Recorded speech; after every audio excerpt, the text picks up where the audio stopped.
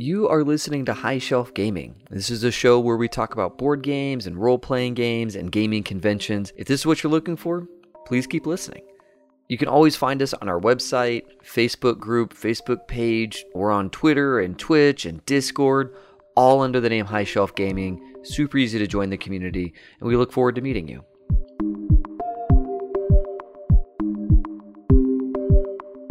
Hey everyone, David Gillespie here again with High Shelf Gaming, and as always, I'm joined by the capricious Rich Wisniewski. Well, Dave, in the Rich's Urban Dictionary, capricious means I have so many Capri Suns that I'm peeing orange for 2 days. So I'm not too sure what capricious means, but I think it has something to do with Capri Suns, because those are my favorite silverly lined pack, even though about 1 out of 4 turns out to be a terrible situation with the straw and the hole and my body. I love it. You know what? That's what capricious means now. We're just going to stick with that. Which is urbandictionary.com. It doesn't even exist. I love it. And joining us today is Braden from Legend Keeper. Braden, Yay. Dude, welcome to the show. Thank you so much for having me. I'm very excited to be here. Yeah. Now, Braden, by way of introduction, we always like to ask everybody, what kind of gamer are you? Game of chops. Yeah. So chops. History, or what games do you love? What's your passion? What do you love?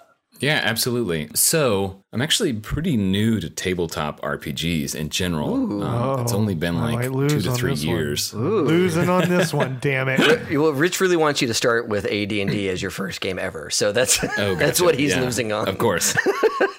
So you're new to the tabletop scene. I am, yeah. What would you consider the first game you played?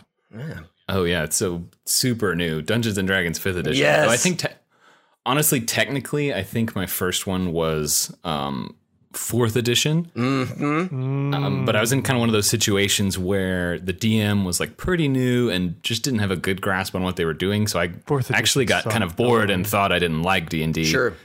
Which is ironic. Yeah. It's one of those things about gaming in general is that your first time, if it's no good, you might not come back. It's true. And I didn't come back for a couple years. Wow, that's true in everything but sex.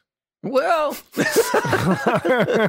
You're still coming back. Depends. You come back, but you may not like get the opportunity again. Right, soon. yeah. Word spreads. Gotta con someone else. Jeez, dude, no.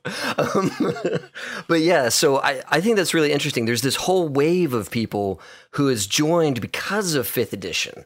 What brought you to tabletop gaming? To be honest, I was a big fan of my brother and me, the podcast by the McElroy brothers. Oh. And I ended up listening to the Adventure Zone, which is kind of their their podcast about fumbling through D&D 5th edition. Yeah. And it just seems like they were having a lot of fun. And my friends and I in college, we always college. Went just short of learning D&D and kind of just made our own tabletop game, kind of. Yes. Homebrew. I was about to say some homebrew action where you're just making up some numbers. Oh, yeah. It was essentially like, say something, and if you roll above a 10, it happens. And if you roll below a 10, it doesn't. Hey. And if you roll a 10, roll again. That's pretty much D&D. Yes. Yeah, I mean, coin flip mechanics, that works. I'm into it. That's great. And so we would come up with, crazy, ridiculous stories.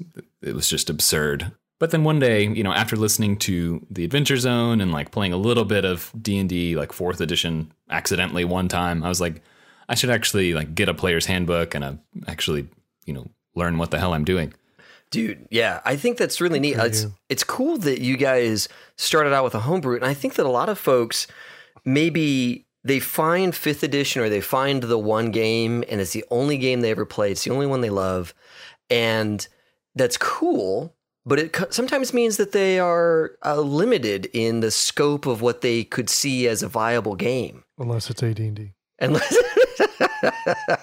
So it's really cool that you're like, I'm going to start off with some homebrew thing where you guys just made a bunch of stuff up and had total creative control. Yeah, it's really nice because you end up with kind of this situation where, I came to it so unstructured that Yes, I have kind of the bias of like officially, quote unquote, starting with 5th edition. But in the meantime, I've like done so much exploration and like, I've, bought Dungeon World and like kind of gotten into the mechanics of that. Ooh. I haven't found anyone to play it with me yet or had the time, but like Dungeon World is like this, and Powered by the Apocalypse systems are like really appealing to me, and I like them a lot. Yeah. Well, you know what, Braden? We could be playing later tonight.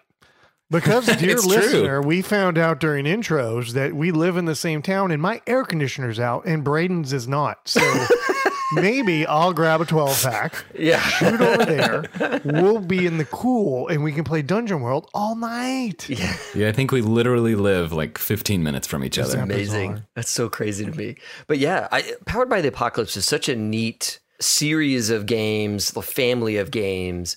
We have a couple of fans in the audience that play Powered by the Apocalypse games and have threatened to run Powered by the Apocalypse games in our community. Ooh, please do. Yeah, I would love that. So if we get one of those games running, I will ping you. Yeah, absolutely. Yeah, and let you know to come on over to the HSG Discord and get some gaming in. Yeah, so encapsulate our topic for the evening if you could hazard it, Braden, for us.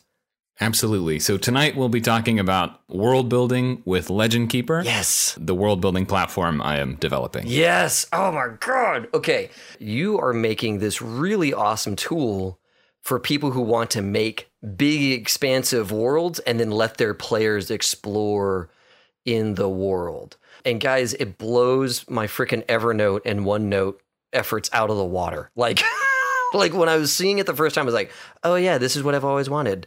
This is exactly the tool. That's like so crazy to hear that. Like just the fact that people bring up Legend Keeper in the same sentence as like Evernote and OneNote and like Notion just blows my mind. I like can barely comprehend that at all. Well, yeah, you're still in like the beta phase, right? Yeah, still very early. Right, sure. And okay, so here's the deal. Like you have this really cool tool that allows me to encapsulate all my notes and link from note to note and all of that good stuff. But the thing that really changed everything for me, that really made the light bulb go off, was your map system. And folks, the way it is you have like a world map, and then you can drill down on that map, and there's these thumbtacks that like maybe lead to other places or reference other people. And you click on the thumbtack, and boom, there's another map, right? And then you have nested maps within nested maps, and it's like, it really makes it super easy for me as a GM who's making a big, expansive world to know, okay, I'm going to place all these things and there's ways for me to navigate to them quickly and surface that information quickly. Like, it just blows my mind. So what drew you to even take on this crazy, ambitious project of Legend Keeper? Yeah, it's kind of a surprising thing to come to after, not having a ton of experience with RPGs, not having a ton of experience with board games. As a child, I would like play Monopoly with my family and hate it, right? Like naturally, just not very. Yes, it's a terrible game. So I am the DM for my group of friends. We're like friends from college, and we play every Saturday or every other Saturday. We try to. Oh, I'll be there. You're in. Yes. Yeah, one of our guys might be moving soon, so might have a spot open. Okay, hold on. I could come interview for this spot. This is good. Yes, we have applications open. You may submit your resume. Yes. Do I have to? Can I play a bard? The answer to that is always yes. Okay, good. Okay, go on back to our regular. The whole party is actually bards. Yes! I'm just kidding. No, that would be horrible. It would be musical. It would be like Newsies. You haven't heard Rich sing yet. You might rescind his position for bard. And you would have to outperform our current bard, and he's pretty talented man. Oh, rough. So I was DMing for my group, right? And we play like a pretty casual game, not very serious. We kind of favor like theater of the mind and fun and storytelling and just laughing our asses off over like more mechanical play. Right. Which, not to diss mechanical play like at all. I think there's like a time for it, right? Or everyone likes something different, right? Well, you and I are simpatico there because I am all about the story. I'm all about the story. The tools of the mechanics are there to get me a good story. Right? Yeah, whereas exactly. Other players really focus on the mechanic side, and that's totally valid, just not my style, Absolutely. Yeah, kind of in my kind of view, it's if I want lots of mechanics, I'll play a video game, to be honest. And maybe that's a little like diminutive, but like if I want to like chew on like a nice, I'm a programmer, right? I like crunchy mechanical things, but sometimes I want to break from that. Or if I do want it, I'll go play like Dwarf Fortress or something that's like very like mechanically satisfying. Holy shit, you play Dwarf Fortress? Yeah. It's been a while, but that's like the game I think of when I think of like the game of games is in my mind Dwarf Fortress. Okay, your points are going up. I think we just need to focus on video games in my questions in the future, and we will be getting points up. But go on. So I'm DMing for this group, and even a casual game with like less focus on world building still does a surprising amount of world building through just ad hoc through your jokes and like the little side stories that come up. You end up fleshing out like a pretty rich world kind of on accident. Yeah, I want to say that like all the best worlds I've ever made had like 20 to 50 sessions under their belt. And it was just like you say, as they're going along, you have to invent all this stuff. And if you don't ever write it down, then it doesn't exist really. So you got to write it down somewhere and you got to organize it somehow. Exactly. And so I would find myself struggling to keep up with all these details. And as silly as they were, like we had this character like Digby, who it was just like a little boy they met on the side of the road who like he was just digging for clams. And he was like, "Hey, I'm Digby. You guys want to buy some clams?" I fucking love you. I want Digby in my life at all times. I want to be in this game. Oh my God. Saturday. And so they end up like trading him to a wraith somehow. And he gets like banished to the ethereal realm, and little do they know he'll be coming back as Digby, the eternal clam wraith. Yes. And it'll be that is the most beautiful thing I've heard. Yeah, so you have to write that down so you remember the thread later. Right, exactly. It's like this little thread, this little seed I've planted, and it needs to live somewhere. And so I started exploring tools to actually do that. Right, so paper and binder, which is perfectly suitable. Right, OneNote. I played with RealmWorks. If you guys are familiar, it's a desktop application. No. But nothing I found kind of satisfied my kind of the way I think about it, right? Which was very like map oriented. Like this is a world exploration kind of experience. Yeah. And when I open it up, whatever the software is, I want to see a map in front of me. I want to like using the software should also feel like exploring. Right. No, exactly. Like, I mean, Google has trained us. We want search bars and we want maps. Exactly. And there's this like in like the zeitgeist of, software experience, there are certain patterns that have emerged and have only been reinforced over, the past, decade of kind of modern applications or whatever. And so it's like, well, I'm a software engineer. I make dating apps by day. Yes. Wait. Okay, hold we on. need to talk. I need all the love and help I can get. All right, hold on. You guys sidebar how you get rich, like to show up in everybody's search results. Okay, number somewhere one, else. that is number one. Number two is the game that happens every other Saturday. I am now, Braden. Is there a Patreon level like $100 a month so I can sign up for this knowledge? He doesn't even want the app. He just wants all the bennies that comes with being in your life. Okay, back to you, Dave. Yeah.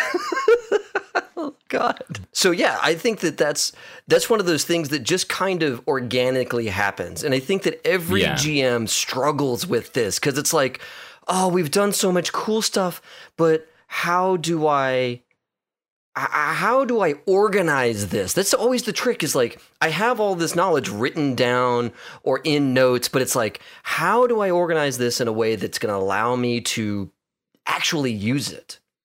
Yeah, absolutely. And so there's a lot of applications out there that help you consume that data in a nice way, right? Like if you look at, Legend Keeper takes a lot of inspiration from Google Maps and OneNote and Notion, right? You go to Google Maps, exploring on Google Maps is pretty fun. Yeah.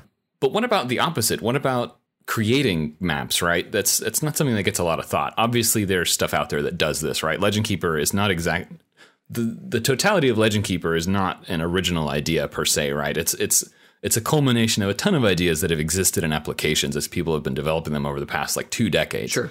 But kind of preserving that joy of consumption and making it like just as fun to like input the data too. Like data entry if your data entry is boring, you're not going to want to do it. Right. Excuse me. One of the challenges I've always had with like OneNote and Evernote is that the data entry really wants me to do it a certain way. Yeah. And it really only lets me organize it a certain way.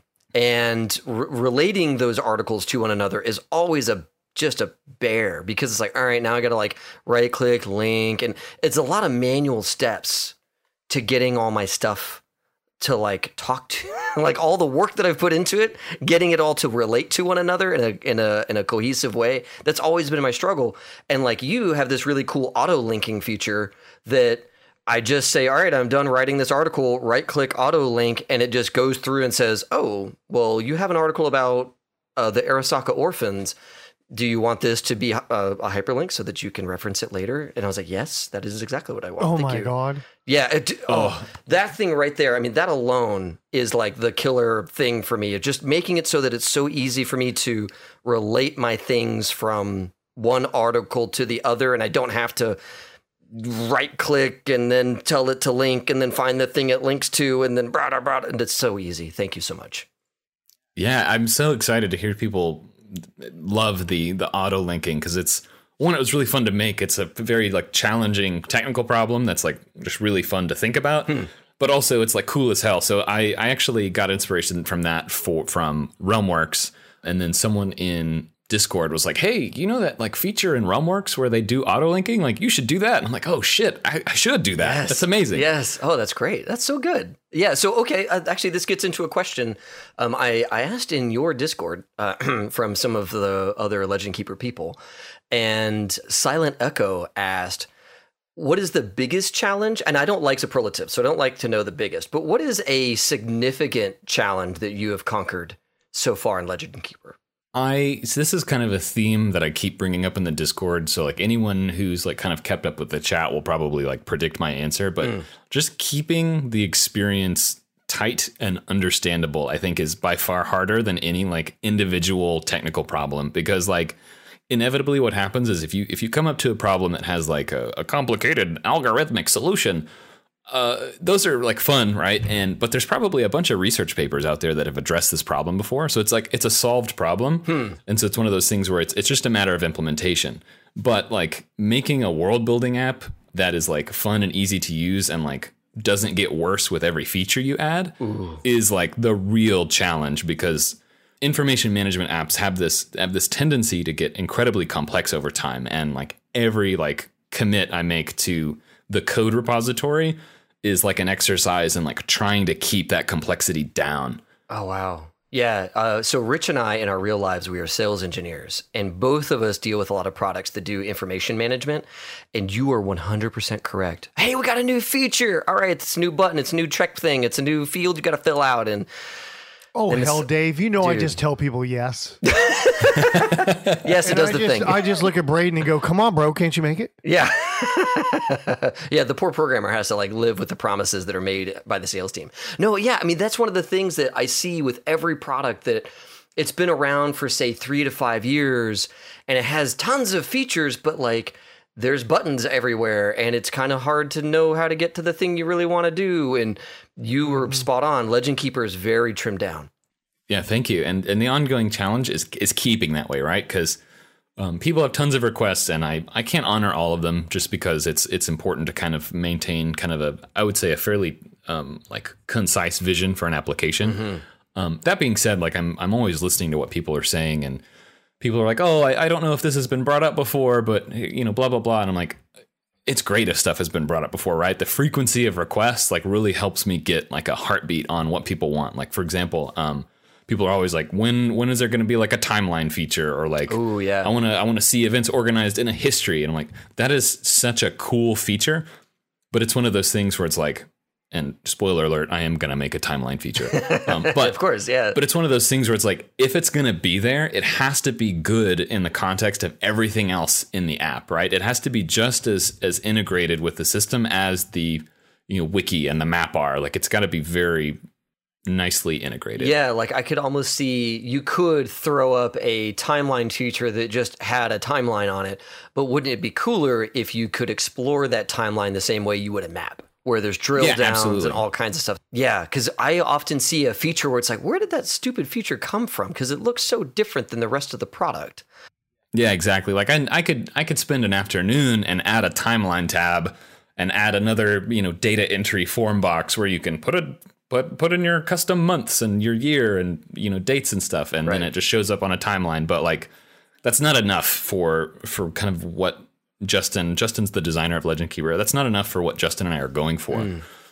It's got to be like, you are in an article and you reference a date and then it picks up that that's a date and it's like, oh, do you want to add this to the world's timeline? And like, it's got to be like, so you shouldn't have to think about it at all. Yeah. Yeah, exactly. Like, again, that article linking, the auto link feature, I don't even think about it. I just enable it and then I go in through and go, yep. Those are all the things I want. Cool.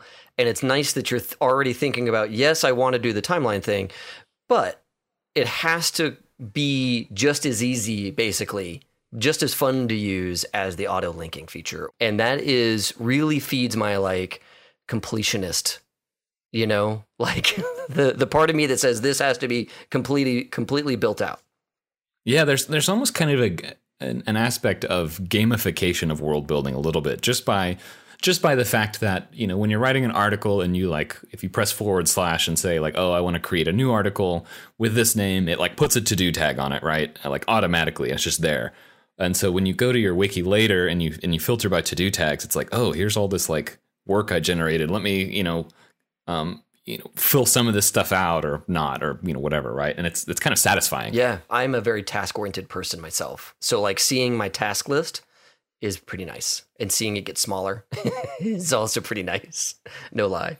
So we kind of talked a little bit about what Legend Keeper does, and like Legend Keeper doesn't make maps, but it allows you to manage maps.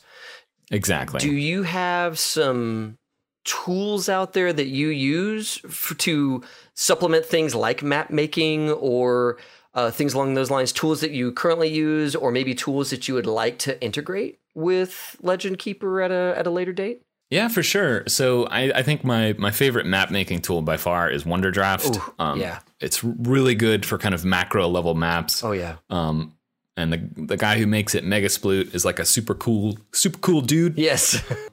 Very nice guy, very talented developer. And it's really nice to like go into Wonderdraft, get creative in Wonderdraft mode, right? In its experience that it presents to you. Mm-hmm. Export a huge ass map like 8K by 8K and then drop it into Legend Keeper, and now you've got that kind of nice integration. One of the cool things about like not being a map maker is that because Legend Keeper has so few opinions about where your map comes from, like as long as it's a JPEG and it's like under roughly like 16,000 by 16,000 pixels, like it's going in. Right. Yeah. Which means like you can use Wonderdraft or, Incarnate. I think Incarnate's maps don't get very big. Campaign Cartographer, I don't know if people still use that. It's somewhat old. Yeah. Or just plain old Photoshop. I mean, yeah, absolutely. Like, so by having a future game, I can just go to Google Maps and say, all right, I want this city. I'm going to load it into Photoshop, remove all the names, replace with names I like, and then toss it into Legend Keeper. And that's the official GM map, right? Yeah, absolutely. Yeah, I really like that you don't put a restriction on where my information comes from. Makes it so much easier for me to be kind of game agnostic. Yeah, and I've also been talking with like map artists, like been talking a little bit with Ross from 2 Minute Tabletop about like what would having like pre-packaged sets of maps in Legend Keeper look like. Ooh. So imagine a future where like I don't know if you guys were using Legend Keeper like a few versions back. There was like a modules tab. Yes. And you tapped on it. It said coming soon. It turned out to be a lot coming later than I thought, so I ended up removing the tab. But imagine a world where like you go to that tab and you say like, oh, it's like here are some of Ross's maps from 2 Minute Tabletop. I'm gonna install those into my world, and now they just show up in my map collection, right? I like it. Stuff like that where sometimes you want to make your own stuff, right? But then sometimes it's nice to have like, well, here's like a nicely curated, really high quality tavern map, right? And just, you need a tavern, here you go. Or you need like a spaceport, here you go. Okay, bringing up spaceports. When we did our Traveler game, I reached out to the guys over at Yet Another Traveler blog, and they make a giant PDF of geomorphs for like space stations and spaceships. And it's so nice because they all just link together. They all just fit with one another. So it's like, that's cool. I have a morph for where all the fuel is, and another one where the hydroponics bay is, and another one where the whatever thing is. And I could, I just loaded them up in Photoshop and put them all together. I love the idea of you having a repository of maps that I could just say, look, I want to pull in this map and use it in my game. And I don't really want to make it. I just want to use something that's already in the system for me. Yeah, sometimes you're like, I can just, any tavern will do here, right? I love that in some of my online RPG playing games where you can just go to the bar and pull things over. I love some pre-generated stuff because I'm not as much the guy that needs to figure it out myself. Oh, yeah. I am very much the guy that says, I got some ideas. Yeah. And I need a foundation that I can build off of. So when things are there like that, they make my game move faster. Honestly, that was a big part of, like, do you look at the shared world and Legend Keeper, kind of the whole community is a part of Shared Landia? Yes, Shared Landia is so fun. It's like it's such a cool little exercise. Shared Landia makes me so excited to see what people running like huge West Marches campaigns come up with. I cannot wait until like the sharing is like at that level of support. But that's kind of a tangent. Let's talk about Shared Landia real quick, because that is an aspect that gets into kind of a future use of the program. Shared Landia is a collaboration. If you're a member of the Legend Keeper community, you get access to Shared Landia, which is like the one big project that we all get to play with. And it's got like a world map, but then there's all these like special areas, and people can submit their own maps and their own characters and their own this and that and the other, their own organizations. And it's like this big collaborative world build that everybody's in on. And it's just amazing. Like, it's such a cool thing to watch get bigger and bigger. Every time I check it out, it's like there's a whole new section of whatever templates and things in there that's just really cool to see people building on and adding to. The template thing has blown my mind. The fact that everyone kind of collaborated on creating this like collection of shareable templates within the shared project is like so like organic and like so like beautifully obvious, but I'd never like even thought of that. Like, applications and their users kind of together have a way of speaking to you. Yeah. And that is like the application yelling out like, hey, there's something here with like templates or snippets or something. Like, there's a missing space here. There's some feature, some very like, it's emergent. Intuitive thing goes here. Yeah. Yeah. It's emergent behavior. Like, they have the tool, and here's how they're going to use the tool to talk about the tool. Yeah, exactly. And so people coming up with templates for like, oh, here's an NPC template, or here's a ship template. I'm like, oh my God, like I have to like develop a feature around this. This is going to be so cool. This is one of those unexpected happy surprises. Yeah. Yeah, and I want to say, like, there's a really cool city template where somebody's like said, here's a bunch of stats you probably want to know about every city. And so here's the template for that. And in the cyberpunk world, there's a really cool third-party book called Altered Reality that is like a random dice table to make cities happen. I'm looking through this book on how to make various towns in my West Marches game, and then seeing that template, and I'm like, oh, well, actually, with like a very little massaging of this template, I can move cities that I've made with one system into this template, and now it feeds my Cyberpunk West Marches game. Yeah, and one of the nice things is because the application is driven so much by the rich text editor, those templates don't really exist, right? They're user-generated content built within the context of the system. Mm-hmm. So like Legend Keeper doesn't have an opinion about this stuff. An opinion has emerged from like a community and like the sharing of this template. And so when like a snippet or a template feature is introduced, it's going to be something that like, you know, within like the editor window of Legend Keeper, you can use like the context menu to access like a snippet manager and drop snippets in. Oh, wow. And so then you don't have like this hard opinion. Like a lot of tools kind of project an opinion onto you, right? Like, oh, you want to make a city? What's its population? Versus, you know, kind of drawing that out with prompting and like kind of mutable prompts, like mushy sort of, you know, user editable things. Oh, I remember one of the questions that we had was, you know, how do you encourage people to fill out a bunch of stuff? And that's one of the ways to do it is you like throw up 20 prompts, like, all right, you're going to make a new person. All right, so here's 20 questions about this person. It's like, well, maybe my world doesn't care what sword they carry. because there's no swords in this world. It's all guns or spaceships or whatever. And so like, it's really nice to say, look, there's not like, when you make a thing, you don't have to answer specific questions. You can just start making the thing. And if someone has made a template you like to use, go and use it, but you don't have to. Yeah, absolutely. Or make your own, right? So you come up with your own system, you highlight it, you like in this, theoretical feature, right? You highlight it, you save the snippet, and it goes into your snippet library, and you can summon it later. Or you can go to the community templates where, one of my users is named Lamb Mower. You see like Lamb Mower's, templates for world building. You're like, oh, cool. This has like a lot of stars. People must like it a lot. Like, here we go. Yeah. That kind of community social graph sort of thing.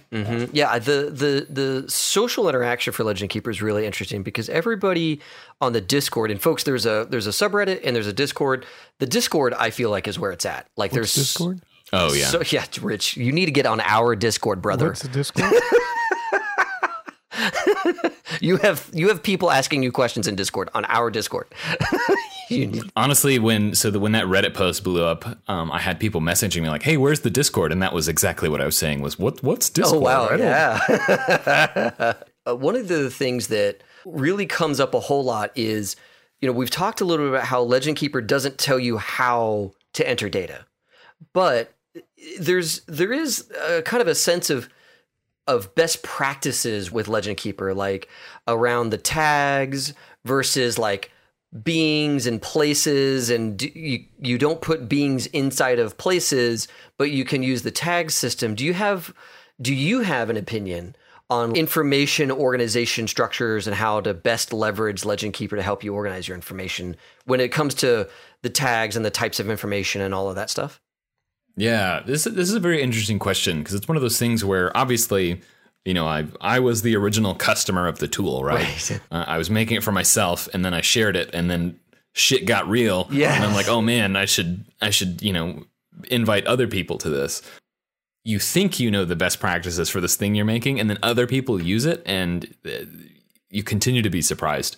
So, for example, like the category system, you organize your articles into these 5 like meta, like high-arching categories: places, beings, items, abilities, and then codex, which is kind of like the miscellaneous category where you would put like world history and stuff. Interestingly, if you create a new world, the default articles created in the codex are actually from like 10 categories from the Dewey Decimal System.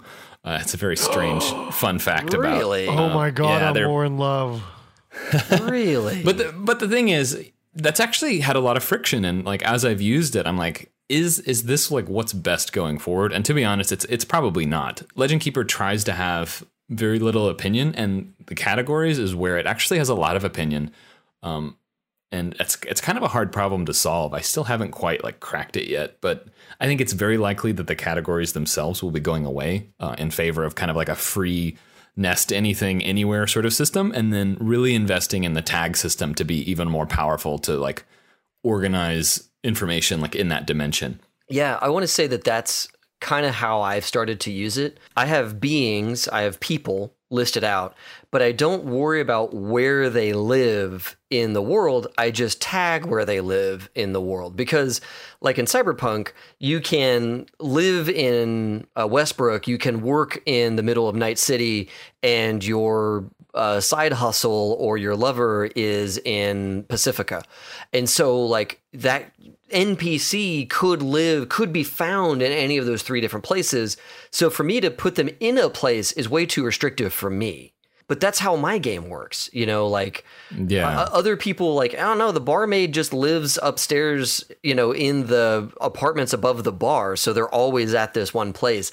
So I can totally see like the schism there. But for me, it has worked out such that the tags, I'm really glad the tags are there, because I can just tag all the things about this being that I need to, so I can help reference this person and the places they're involved in, the entities that they're involved in, and the codex references. I can just kind of tag all of that and be done with it.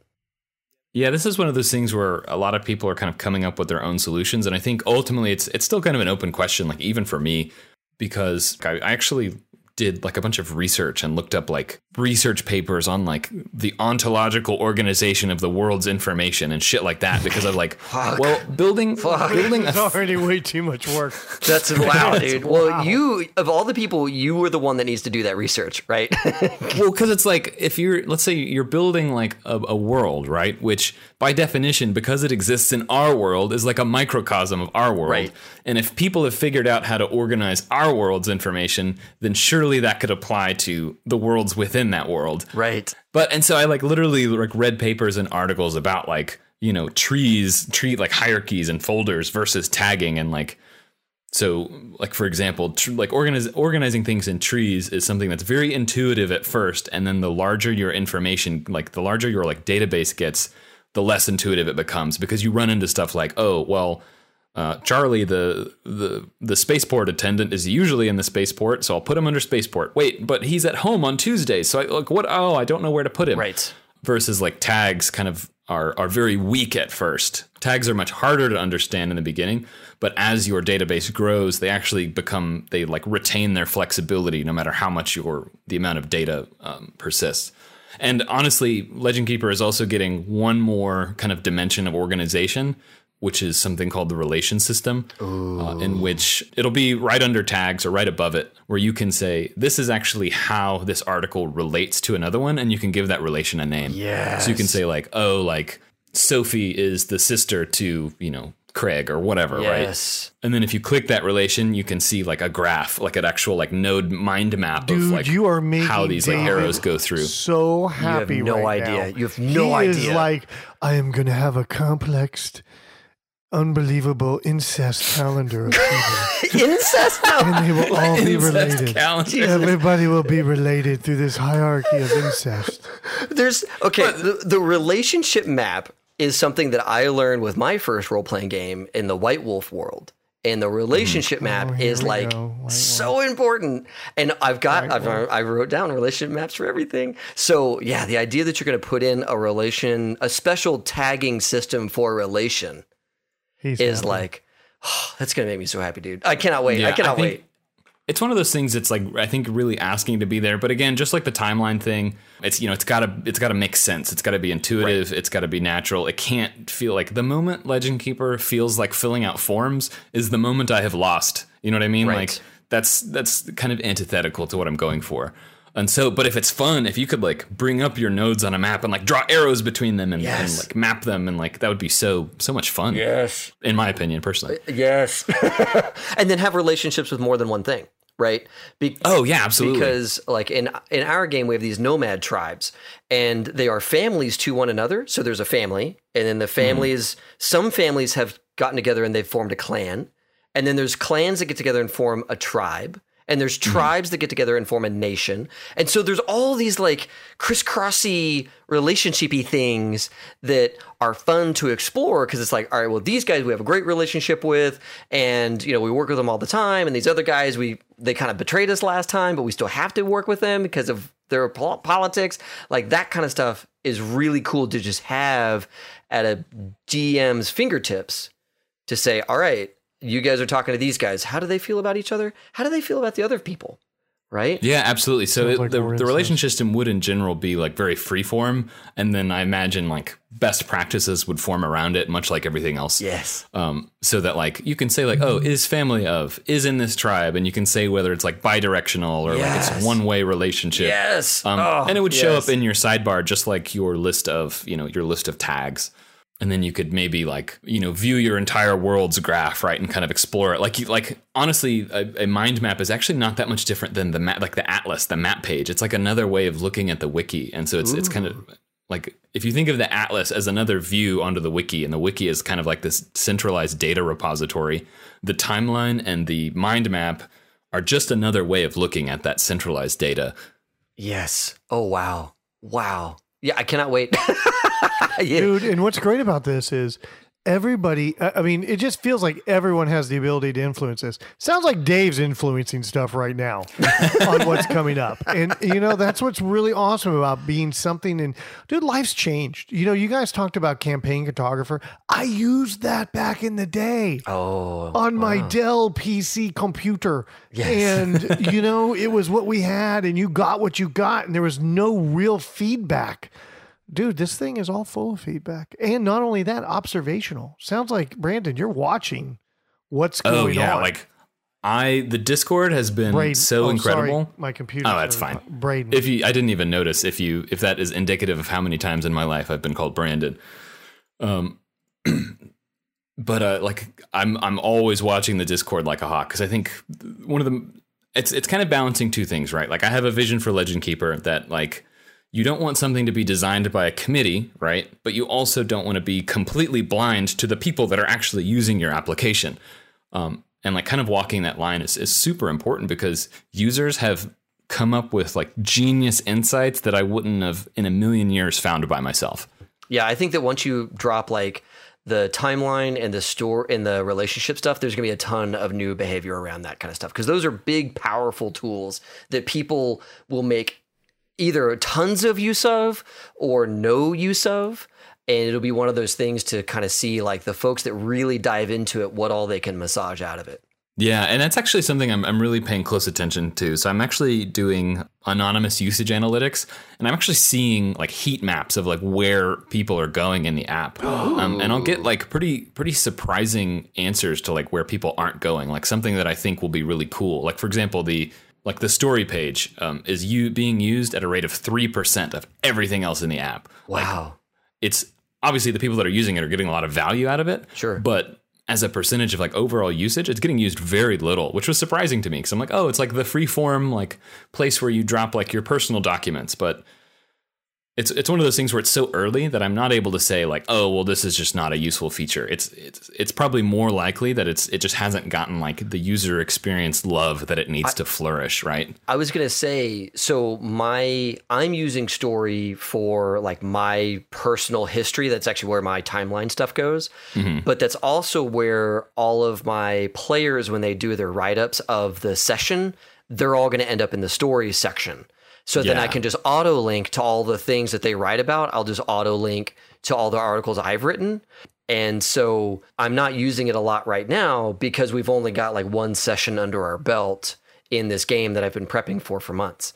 And then certainly once I can start bringing players in as various contributors, then I can see stories really blowing up because I want to give them access to that to just start writing out character history, you know, things that don't belong on the map all goes in the story section for me. So like I want all the character background stuff to be there. I want all their plans to go up in that section. So I think that that's a feature you're going to see more love.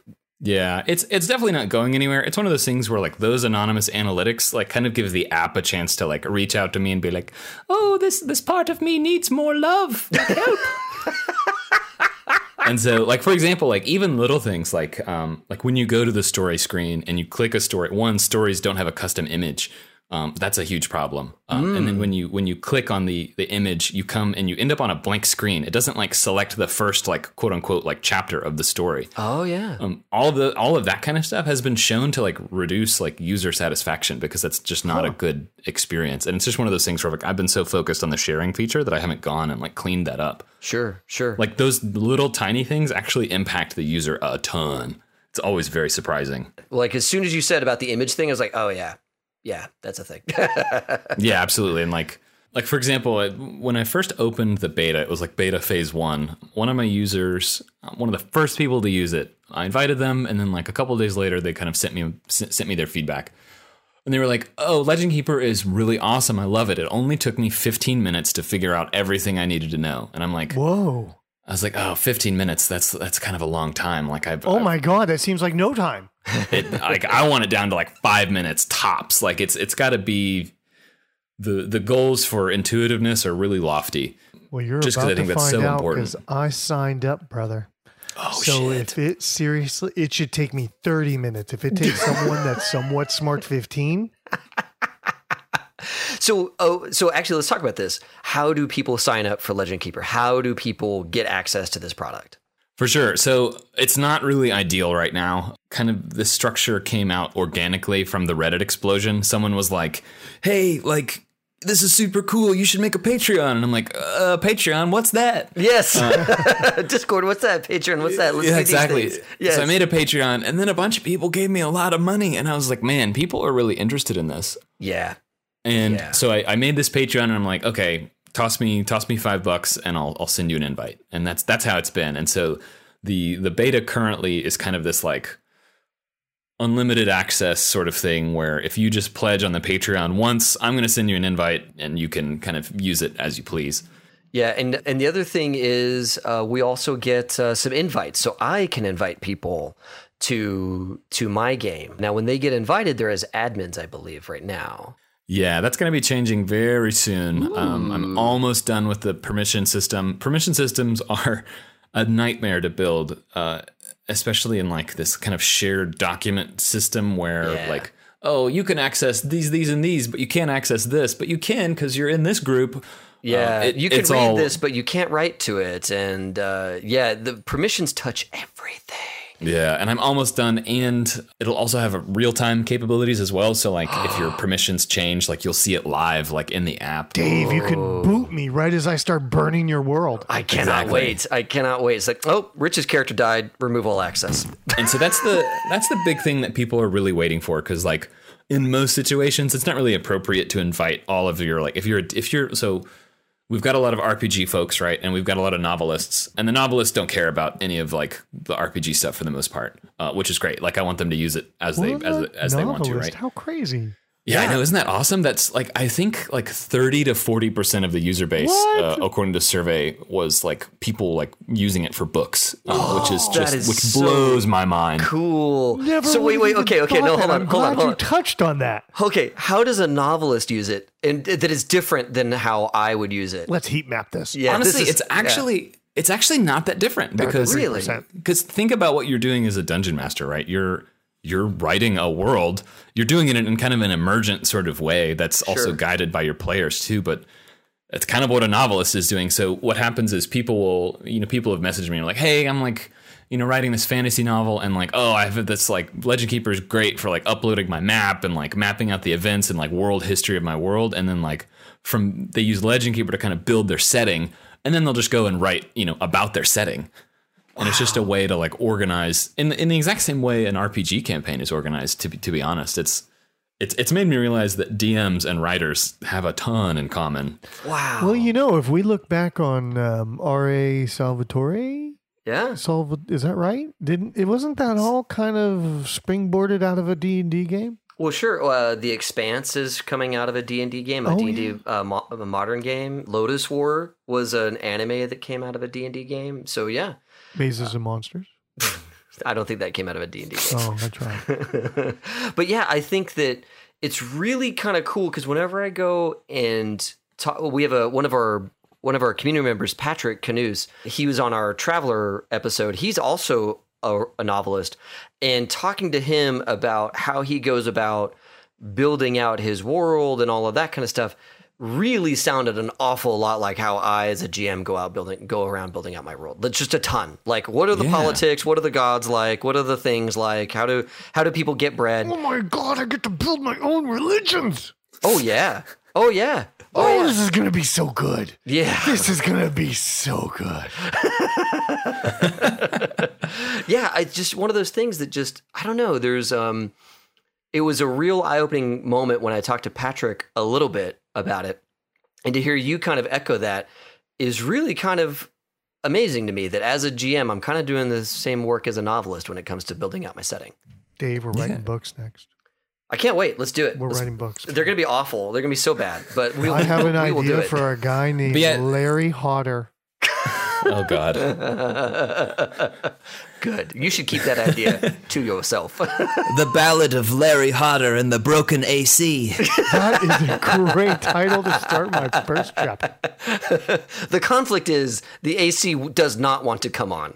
And I desperately want it to come on. But yeah, a lot of the Dungeon Master users have said like, oh, I'm waiting for like the granular permission system to come out so that my players can't see everything I've been making, which makes total sense. Sure. And so I'm excited for it's a pretty like flexible system. So imagine like you could invite your players and they like take over a town. You're like, okay, I'm going to give you guys edit rights over this town and everything like in the articles underneath it, right? Like, something, there's all sorts of kind of novel sort of things you could do with that. Yeah. If they wanted to like. So, Braden, how long has this journey been? I was kicking around the idea a lot in 2017. It was just a lot of like just ponderings on my part. Yeah. And then finally I sat down and started writing it in like last January 2018. 18, wow. So it's been over a year and a half now. And what's interesting is Patreon kicked off about when? 8 months after that. Sure. And have you taken a vacation since? Not really. Yeah. 'Cause it sounds like this has become a huge passion project that you're on it every day. I am obsessed with it. It's like my great joy and like sometimes a nightmare, but usually like joy and like love. It's so fantastic. It's fun to work on. The community is really positive. It's got good vibes. Yes. Everyone's super nice. Like it's. Yes. And you mentioned your graphics partner. And please mention his name again. Justin. Who else is going down this journey with you from a development point of view? So it's really just me and Justin at this point. Yeah. Yeah, you guys have done a lot. For two people, you have done a lot. I'm really blown away. Yeah, so Justin is like to like open the door for him to like drop another 4 names. So, give everybody credit where credit's due. Holy shit, it's you two. Yeah, it's pretty crazy. I'm looking back on kind of the progress. I'm very thankful and grateful for like this kind of opportunity. It's pretty nuts. But yeah, Justin does all of the design work and does like graphic design work, obviously, but also a ton of like user experience consulting UI? on it and UI and UX. Yeah. And then I do all the code stuff. Right. Yeah. And kind of, I guess, guide the product vision or whatever I guess I'm my own product manager or whatever. Yeah. You the two of you wear a ton of hats. You have to for a absolutely. 2-person project. And I have to say that like Justin's contributions are significant because the layout and the ease of use. And I got to say, when I started writing out a bunch of articles that fed off of one another, the moment when the light bulb went off was when I was hovering over town I'd been putting a lot of work into, and I hovered over the town on the map, and then I saw my articles about that. And in that article were a bunch of links about the sheriff and about the police force and about the local crime and gangs. And I hovered over those, and I saw all of that stuff break out. And I was like, oh, cool. Now let's talk about this bike that this one guy has. Hover over that. It was just so cool to see all that stuff pop up instantaneously. You're like, okay, I get it.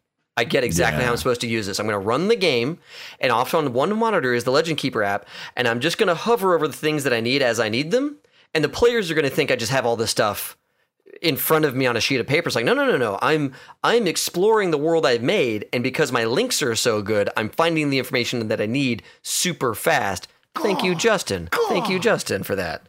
Yeah, I want to put it on the record. Justin is a goddamn genius. The guy's amazing and is incredibly talented. That's awesome. And yeah, the Legend Keeper definitely wouldn't be where it is without his like amazing insight and skill and attention to detail, for sure. Legend Keeper Part 2, we interview Justin and how much Braden's a taskmaster and slave master. Well, it's interesting. So Justin is actually the designer for the product I work on during the day. So he works at my company. I need to know him too. Yeah. I love this. 2 new dating app friends. Okay, go on. So Shelfies, dear listener, we get like another 200 something bucks, and Braden's recording music. Oh shit. His Patreon gets to 5K a month.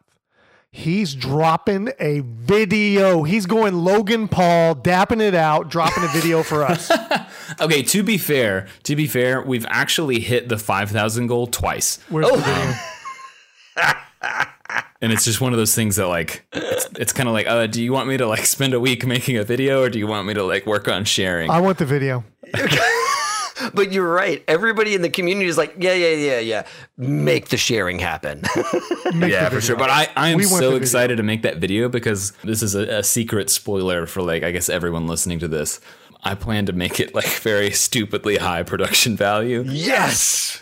It's not going to have like a set or anything, but like I did used to be like a music producer. So I'm going to go pretty ham on it, I think. Yes. So what is you've tripped the alarm for the music video. When's our expected drop date for this? That it's so hard to say. Much like every Legend Keeper feature, I'm just going to be like soon 2021, TM. 2021. Yeah. Yeah, 2021.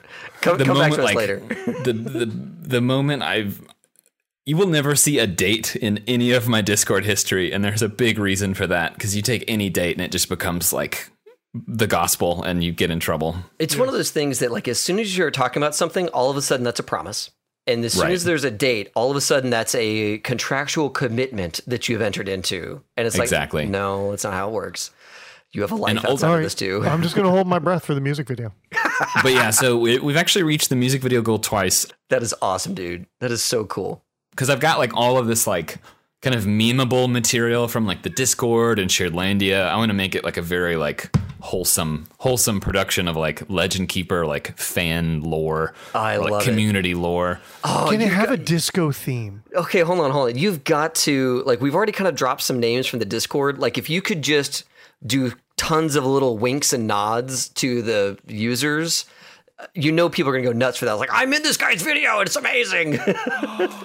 Yeah, absolutely. Like when there was a joke for a long time that Legend Keeper was going to release on this guy's 21st birthday. Yes. And that was just like a meme for like months. Everyone's like, oh man, can't wait till August 12th when Epic Dwarf is 21. That's going to be fun for Legend Keeper to come out.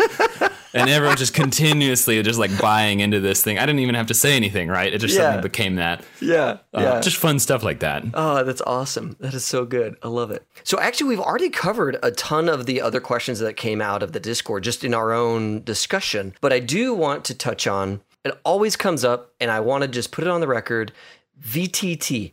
Is this going to be VTT? You mentioned that live edit of documents with one another is a goal, but VTT is different. That's moving pucks around a map with things happening on it and all that kind of stuff with like a dice roller. That's not part of Legend Keeper's scope, right? That's a complicated question to answer. Okay. Yeah, let's unpack that a little bit. I think officially my answer right now is no, that is out of scope. Right. But if you look at the features and infrastructure I'm putting in, I could definitely see a world where kind of just like there's emergent snippet and template behavior, right? There could be some emergent VTT kind of behavior. Well, and on that here, folks, August 12th, it's coming. It's a promise. Well, so I think for sure Legend Keeper, I don't think will ever be advertised as a VTT application because I think because it really isn't and probably like never will be. One of the cool things you have in there that really doesn't get a lot of touch is the ability to do the self-generating stuff. Yes. Oh, and that's and it's so interesting because it's one of those things you got to go into it with like you got to know what you're doing when you play around with that. But like I mentioned, altered reality earlier, the book I used to help make out cities. Those tables could be moved into your auto-generating tool, which uses some RNG stuff, which means that dice rolling is conceivably possible. So I could totally see how someone would know this is not a VTT product, but someone could emergently make that happen for their group. Yeah, so like for those who don't know, Legend Keeper has a somewhat hidden procedural generation system. It's so cool. That hasn't gotten any like user experience love at all, so it's still very confusing to use. It is like it's super powerful, but it's just really hard to use and it's kind of buggy. Where you can create essentially like your own Mad Libs that like have like internally reference themselves, and like so you can create like a tavern generator that has like NPCs and you like, or you know what, I always use a tavern generator as an example. You can put anything in there. Yeah. And like I also have plans for like, you know, anywhere you type in a document, if you type in the format of a like a dice roll, like the dice roll syntax, like 4d6 plus 2 or whatever, right? Legend Keeper will be able to detect that and make that clickable and rollable, right? Yeah. Like that kind of stuff is definitely coming, because I think that's kind of thing that's like an easy win as far as functionality goes. Sure, because a guy's saying this room has 40 skeletons into it. It'd be really nice if all 40 skeletons had slightly different hit points. Yeah, that'd be super cool. Yeah. And so inevitably, like with Legend Keeper getting real-time features, right? Like the next update will have, you'll see pretty much almost everything update live. Like you'll see people moving stuff around moving pins around on the map. You'll see edits coming through while you're reading a document. It won't have full real-time collaborative editing like Google Docs yet. That is coming, where when you like open the editor, you'll actually see people typing. Right now, the editor is going to be like this, like a sandbox where you're protected from changes outside of it, which could lead to some problems. But it's one of those things I'm going to have to solve in the meantime. But you're on the app and you can actually see edits happening if you're like viewing an article, or someone changed an image somewhere, or they dragged a marker. So you could also imagine a world where, let's say, like for example, you have pins, right, which are informational.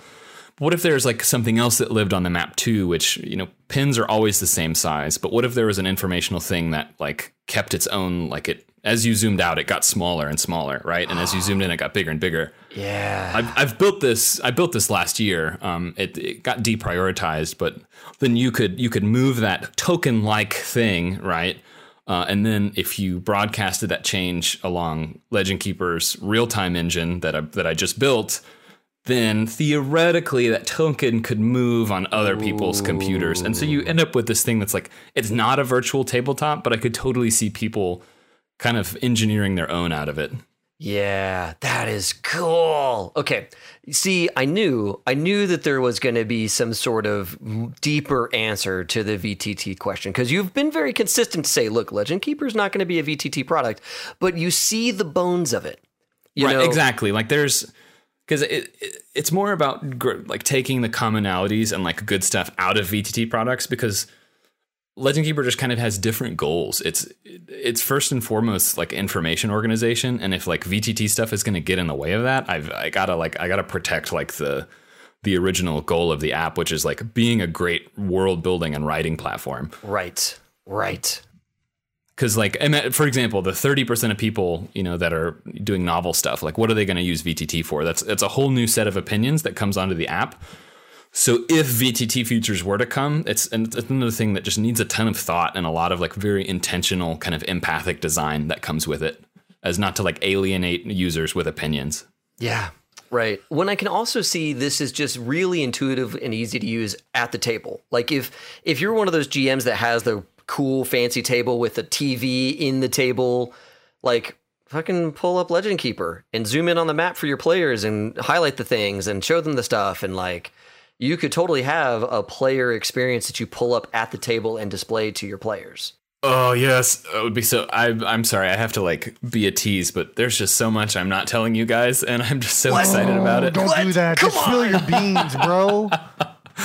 It's gonna be so... I can't reveal everything. Oh, but okay, yeah, I get that. Dragon is, I think, when Legend Keeper is gonna start getting its stuff that is really gonna start differentiating it. Because like right now, like I said, like Legend Keeper isn't doing anything like super groundbreaking, right? It's just trying to take these patterns and these experiences we're accustomed to and bringing them together to create a nice like world building experience.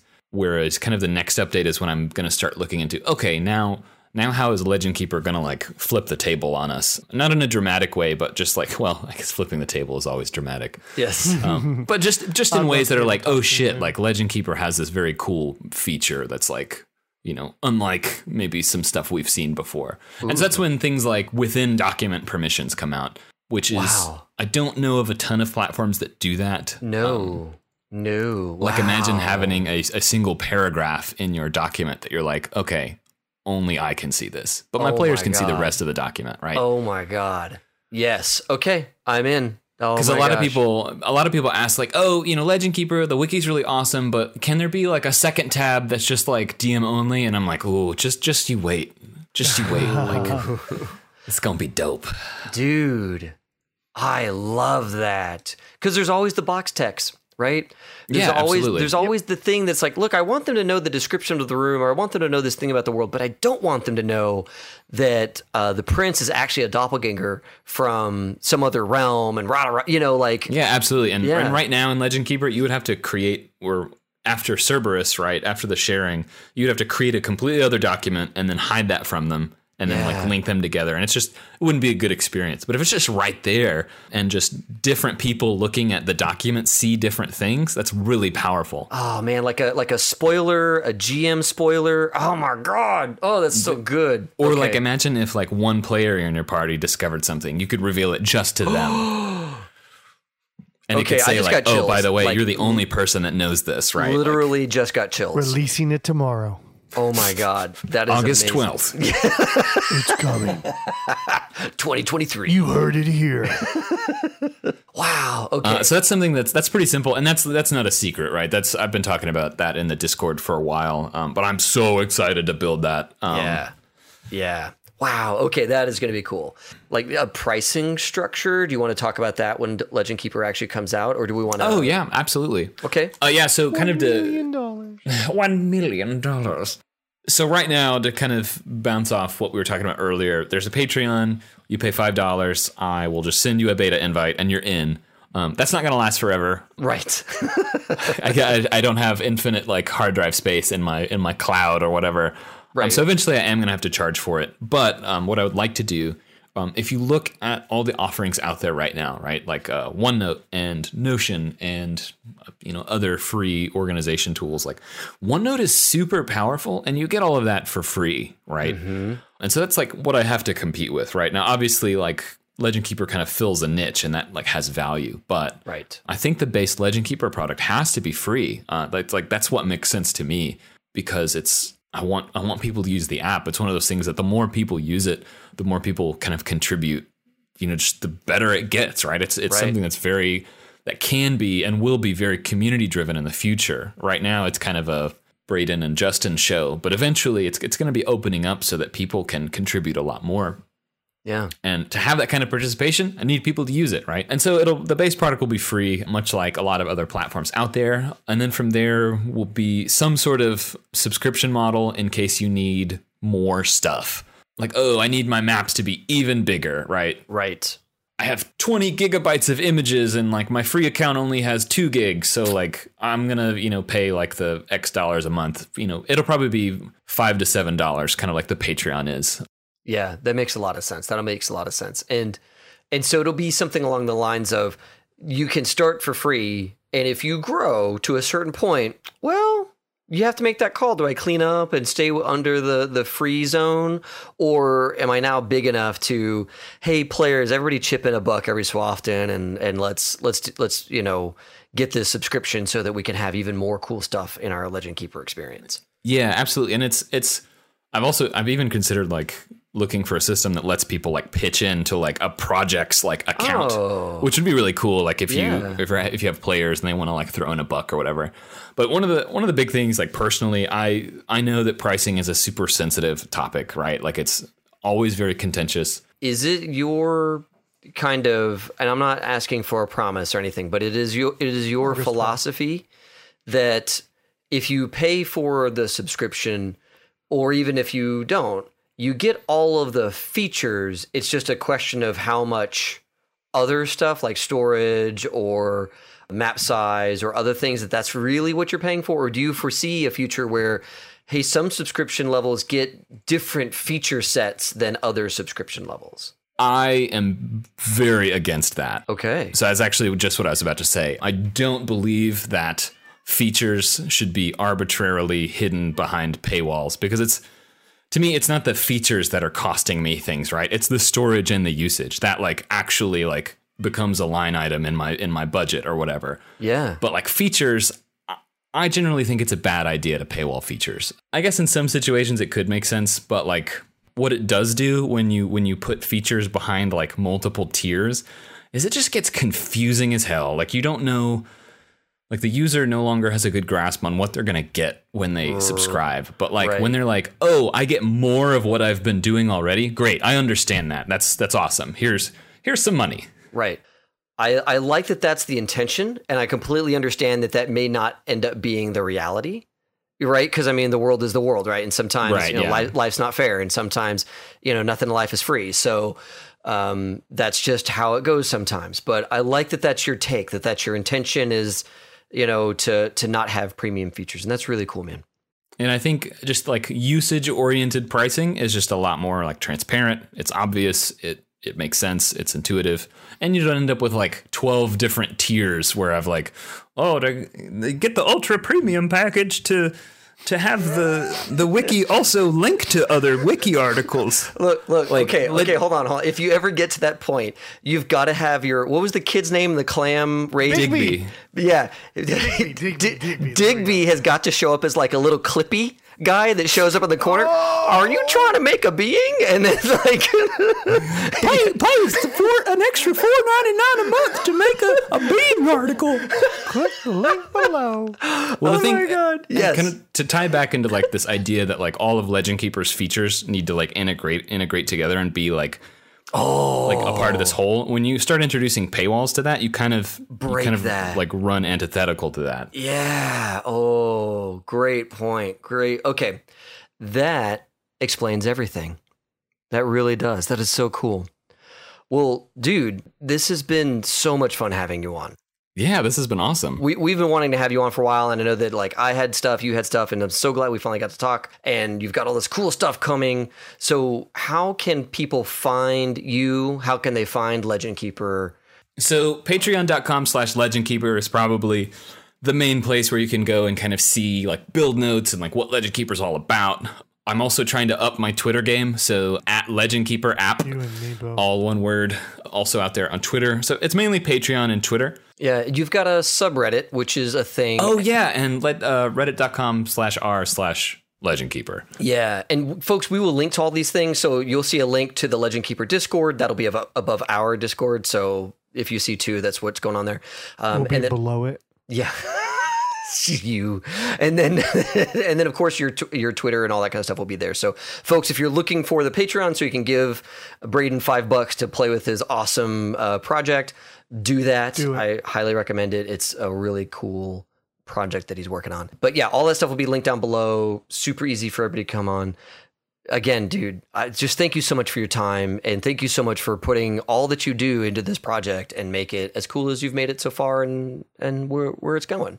Yeah, thank you so much. And like, thank you to everyone using it. That's the thing that like keeps me going. Like people telling me about their experiences. Like, oh, I used this at the table and it was amazing. And I'm like, oh, yes, this powers me. This fuels my soul. Yes. Oh, that's so like, good. Yeah, I'm the same way. Like if people say, oh, I like this episode, I'm like, yes, I will make another episode then.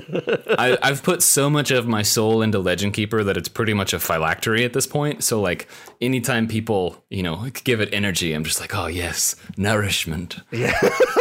That's awesome. Oh, that's so good. Okay, folks at home, thanks a ton for listening and joining us tonight with Braden. As always, have fun and play well. May all your rolls be crits. See? Oh my God! Shit. You can't. Holy shit! Welcome to High Shelf Gaming. I'm the new co-host. Bam! Damn it! Thanks for listening. This episode was produced by me, David Gillespie, with music provided by Taylor Guillory. Our web presence is managed by Amy Nelson, and if you like our style, please leave a review for us on iTunes. It's the best way to help people find us.